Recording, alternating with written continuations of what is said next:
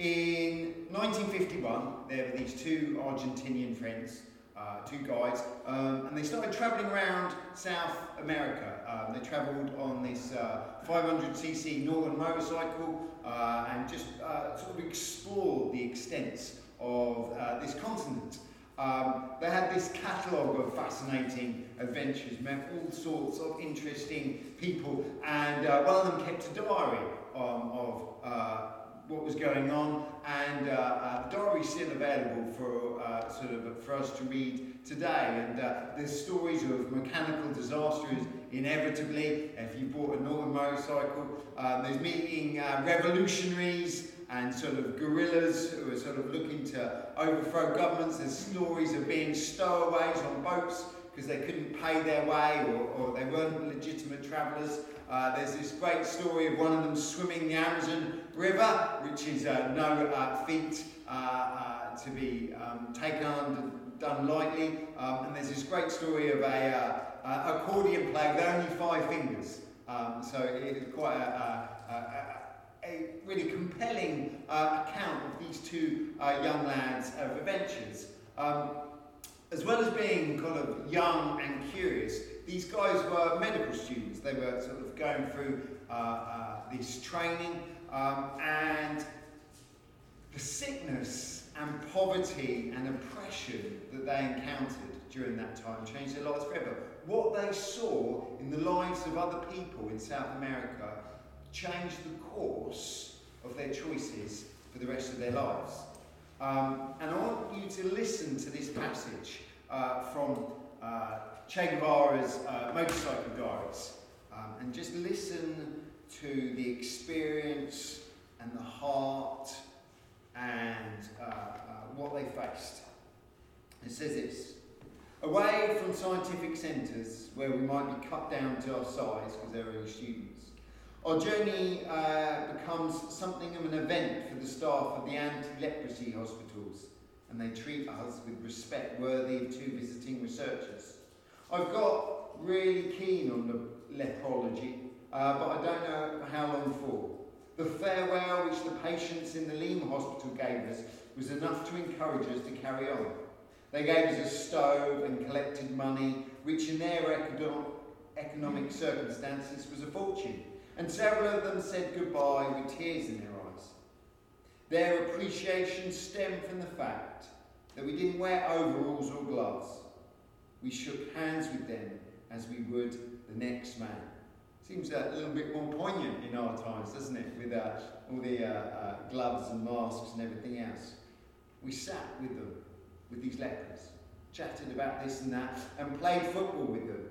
This may seem like pointless bravado, but the psychological benefit to these poor people, usually treated like animals, of being treated as normal human beings, was incalculable, and the risk was incredibly remote. Ernesto Guevara's connection with the people of South America just grew and grew. And suddenly he wasn't just a man on his own, but he was part of a people of a continent. And he began to devote his life to the care of these various nations that made up what he felt and saw as his people. And he looked to liberate them from exploitation, from all the different forces that seemed to demand everything of them but give nothing back. And so he was involved in Guatemala, in Cuba and Bolivia in these attempts to free them from oppression and ways that just constrain them in every sense. Nelson Mandela called Guevara's efforts and everything, his legacy that he left behind. And Nelson Mandela said this of him: he's an inspiration for every human being who loves freedom. And it came from this journey, came from him living amongst all these different people in South America. And it came from his identity. He grew to assume a racial and cultural identity for not just himself or his town or his country, but this entire continent of people who he saw himself in and saw them in himself. And it had all sorts of consequences for him, but it has similarly consequences for us all in how we understand ourselves, in who we think we are. Now, last time we looked at Moses. We learned something new from Stephen, the deacon, this guy who's the first martyr. He gives this great sermon about the narrative of the Old Testament and how it connects with Jesus and how Jesus is part of this story. And we learned from Stephen that Moses grew up in Pharaoh's household and he enjoyed the riches and benefits that gave. That Egypt was at the peak of its political, military and economic power, and Moses was brought into that and enjoyed the riches of it. But even though he enjoyed the riches of Egypt, Moses was no Egyptian. Let's read the first account of adult Moses. If you've got a Bible, turn to Exodus chapter 2. It says this.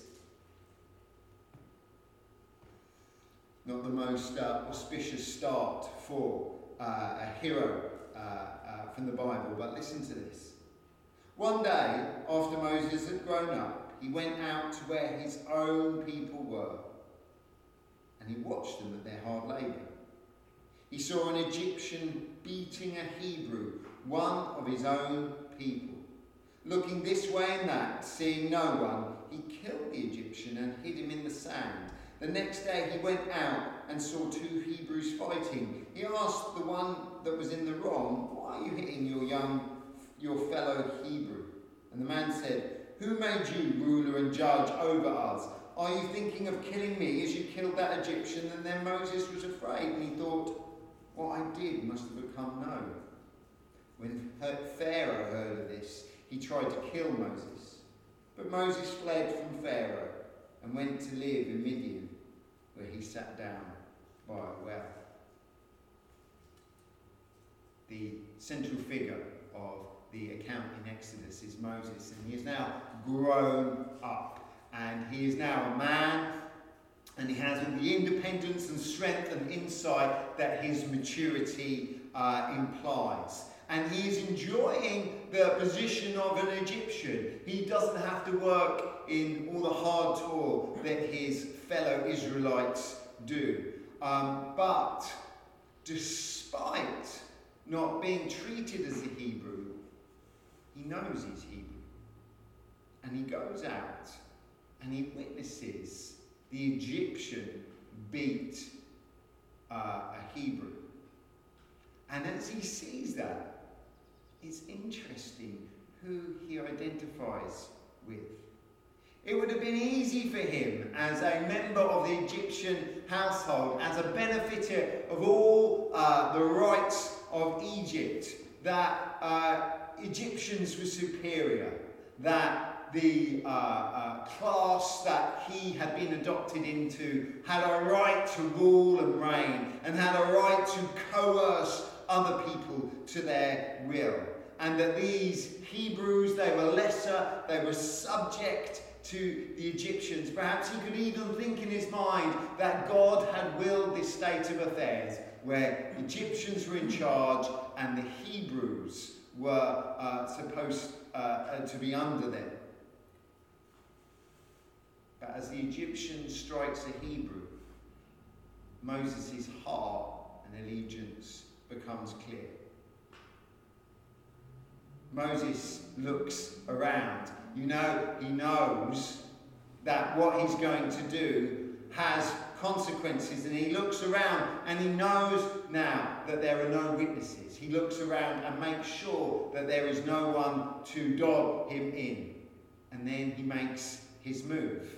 And it's easy to look at this and find Moses an evil murderer. He's taking another man's life deliberately and viciously. But the Hebrew text says something interesting. It uses the same word of violence of the Egyptian on the Hebrew as Moses on the Egyptian. The privileged Egyptian strikes the Hebrew, and then the privileged Hebrew strikes the Egyptian. They are parallel moments of violence. There is an equality in what was done to both.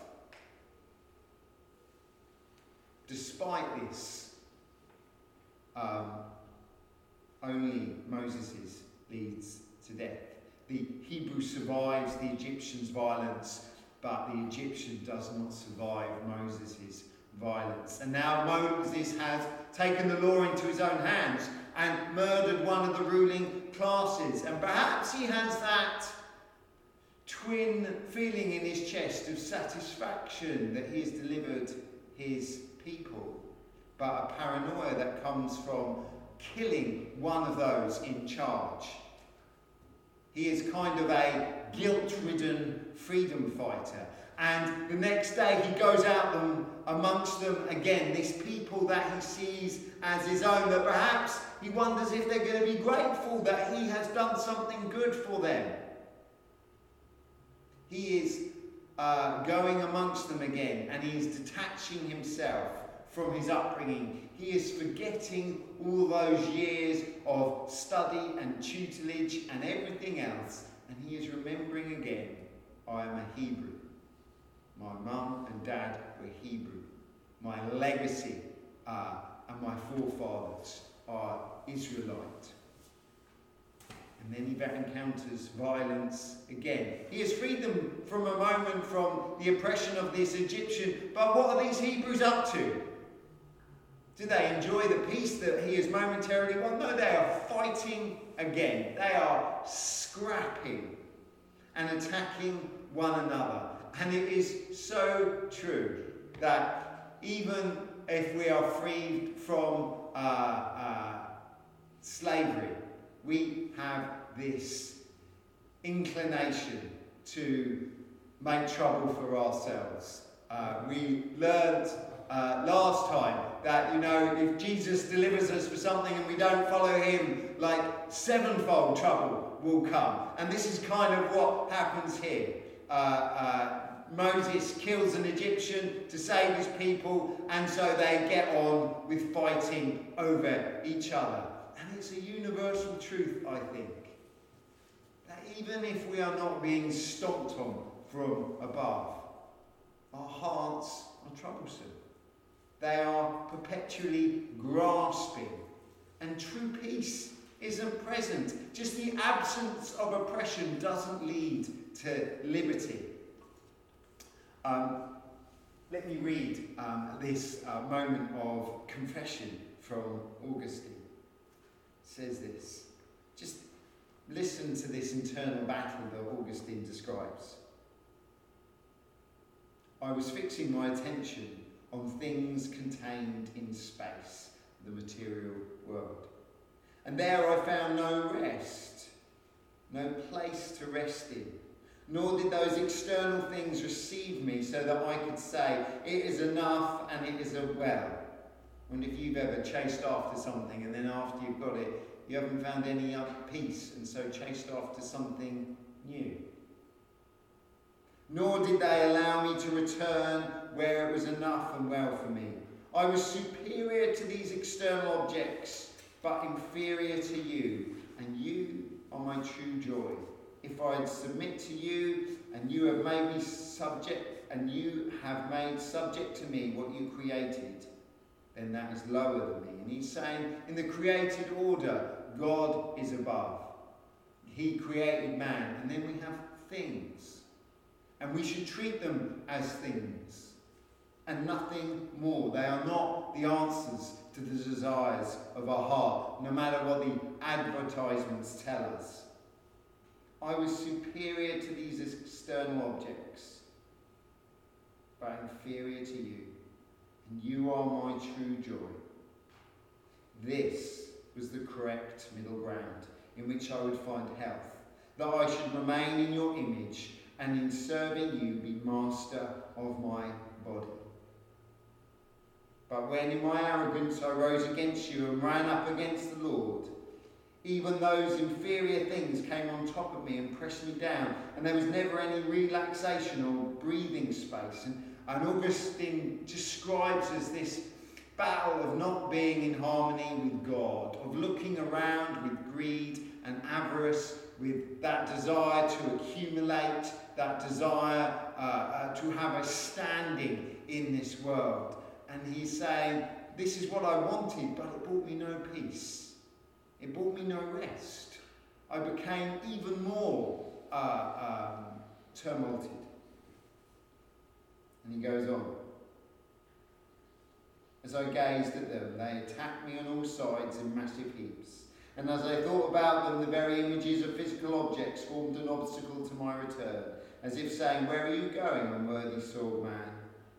This grew out of my wound, for you have humbled the proud like a wounded man. And I really like this, my swelling conceit separated me from you, and the gross swelling of my face closed my eyes. There's this wonderful picture of Augustine's materialism and his hunger for material life and his desire to find a place in it being like a wound, and it causes his face to swell so much that he cannot see the Lord. And we find this blindness that comes from being devoted to things lesser than himself rather than greater.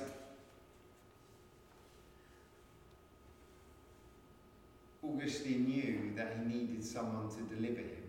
And not just to deliver him from stuff, but into something too. To lead us out of slavery into freedom.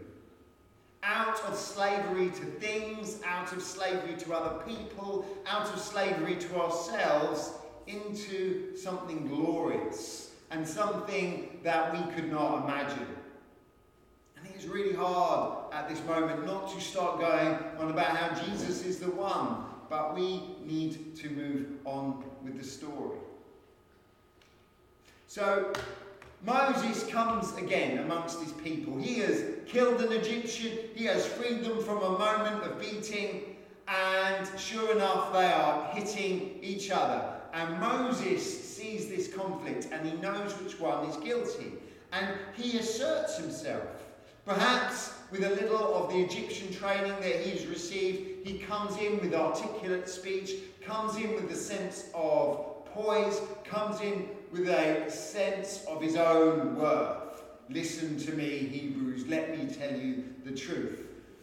But this young upstart is not welcomed by his fellow men. The person that is in the wrong now turns his eye to Moses and says, who appointed you? Who put you in charge? And he goes, you think you're better than us, but you've already killed someone yesterday. You thought it was done in secret, but everyone knows about it.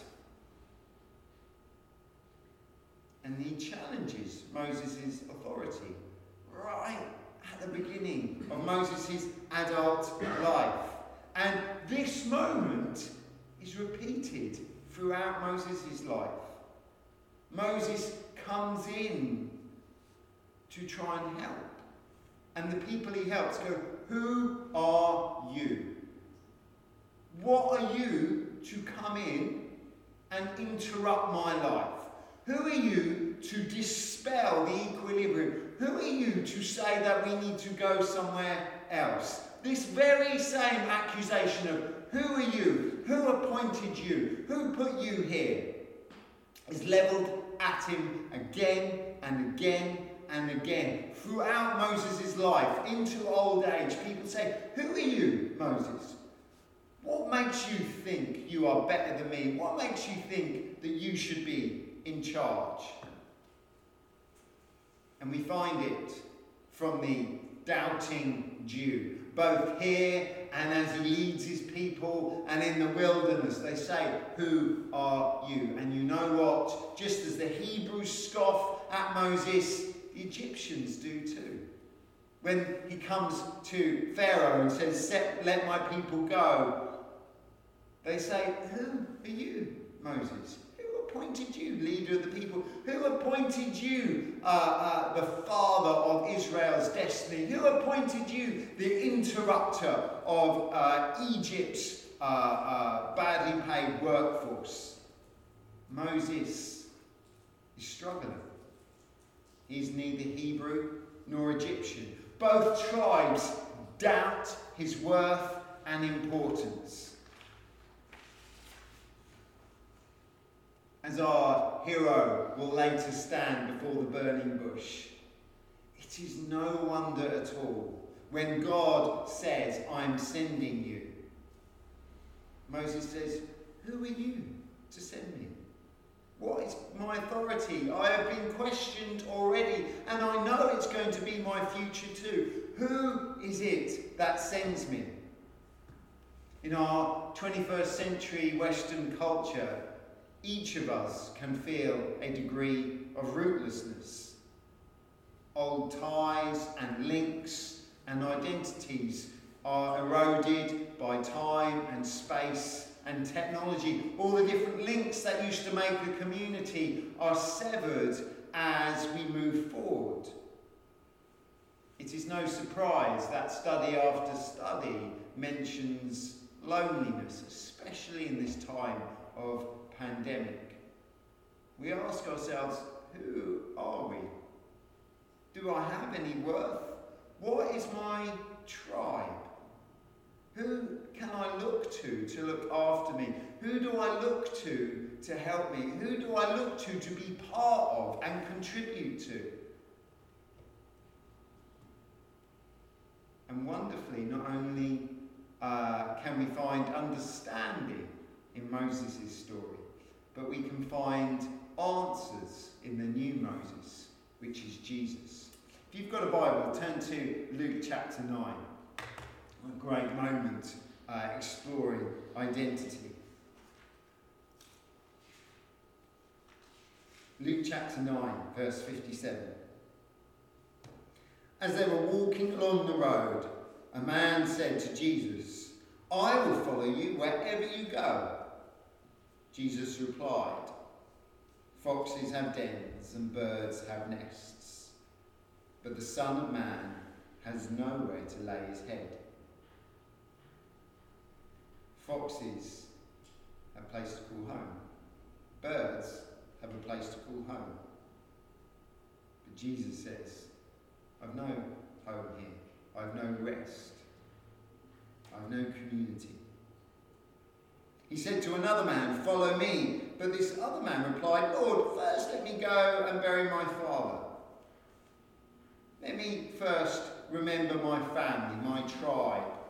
And Jesus said to him, let the dead bury their own dead, but you go and proclaim the kingdom of God. And we see, well, it's a bit harsh, letting a rotting corpse on the side of the road. You know, perhaps Jesus should have a sense of community hygiene. But Jesus is saying your identity first should be me and my kingdom. And then verse 61, still another said, I will follow you, Lord, but first let me go back and say goodbye to my family. And Jesus replied, no one who puts a hand to the plough and looks back is fit for service in the kingdom of God. And Jesus says, when I call you out of your tribe, out of your community, out of your old identities, into something new, and you don't get to look back. There are a lot of different competing ways that we understand ourselves. I wonder how you think of yourself. We can define ourselves by our geography and location and where we live. We can describe ourselves by our family, those around us, those that we are tied to by blood. We can define ourselves by our ethnicity. But Jesus says you need to leave those behind. You to think of yourself in a new identity. You are one of mine.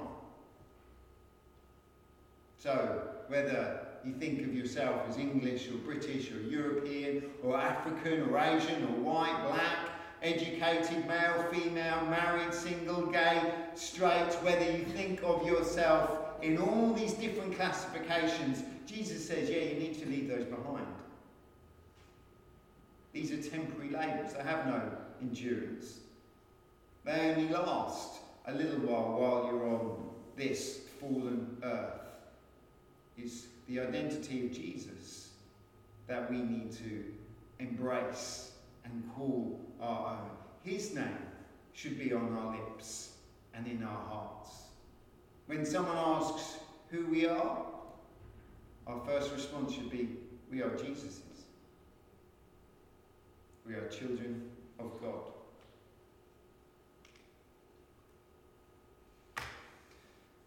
Now the Hebrews knew about Moses' killing. And then the Egyptians learned too. Moses has got nowhere to hide. He can't go back to Pharaoh's household because he's a wanted murderer. And he can't go to the Hebrews because they don't want him either, that he will only bring them trouble. And now Moses has nowhere to go. He is a fox without a den, a bird without a nest. He is the son of man without somewhere to lay his head. Both the Jews and the Egyptians, these former identities I had, are his enemies. He has an ache in his heart for his own people, but they don't recognise him. He would face up to the Egyptians. Perhaps he would kill each one individually to save his people, but he knows he is small and powerless and can do nothing. So this man,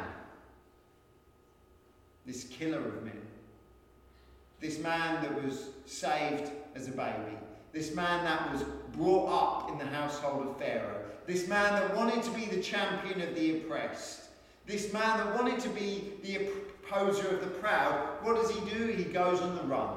He goes into hiding. Now your text and mine says he goes to Midian. But the trick is, Midian doesn't exist. The Midianites were nomads. They didn't rest their head in the same place 2 nights in a row. They travelled around, and we suddenly have this very rich picture of Moses going from somewhere that he thought was his home to a place of restlessness, a place of travel, a place of constant moving wilderness. It is there, in the nowhere land, Moses finds who he is. He wanted to find who he was with his people, but there was no room for him there. It is in the nomadic life of the Midianites that Moses finds his calling. He finds his destiny. He finds his identity. He finds his purpose. It is in the wilderness that he gets his community. So often we have ideas and dreams of what our lives would look like, of what our home will be, of where a sense of worth will come from. But so often we don't end up in the place we want to be. We feel ever that we don't fit, and we feel that sense of restlessness. Well, the story of Moses should give us hope this morning. Because when we have nowhere to lay our head, when we feel a lack of a nest or a den, it is God that steps in and says, your circumstance, your community might not be what you want, but I can be your rest. I can be your peace. I want to be your identity. Please bow your heads. Heavenly Father, we just really appreciate the richness of this story of Moses. Lord God, we find in him someone struggling to find who he is and what his purpose is, and feels this sense of calling to help his people, but is unable to do it well. And Lord God, as he's driven out into the wilderness, as he's driven out to be homeless and nomadic, we find it is there that he meets you. It is there that you satisfy his soul. Lord God, I pray for us this morning. Lord God, if we are feeling restless, if we are feeling that there is nowhere that we can call home, that we are perpetually in a state of uncertainty, that we are forever in a wilderness, Lord God, I thank you that these are moments when especially you draw near, that we can throw out old ways of thinking about ourselves, and we can embrace the God who would write his name on our foreheads and on our hands, that would call us his own. Heavenly Father, I thank you that the best and most everlasting identity we have is children of God, followers of Jesus. God, I thank you for this in Jesus' name.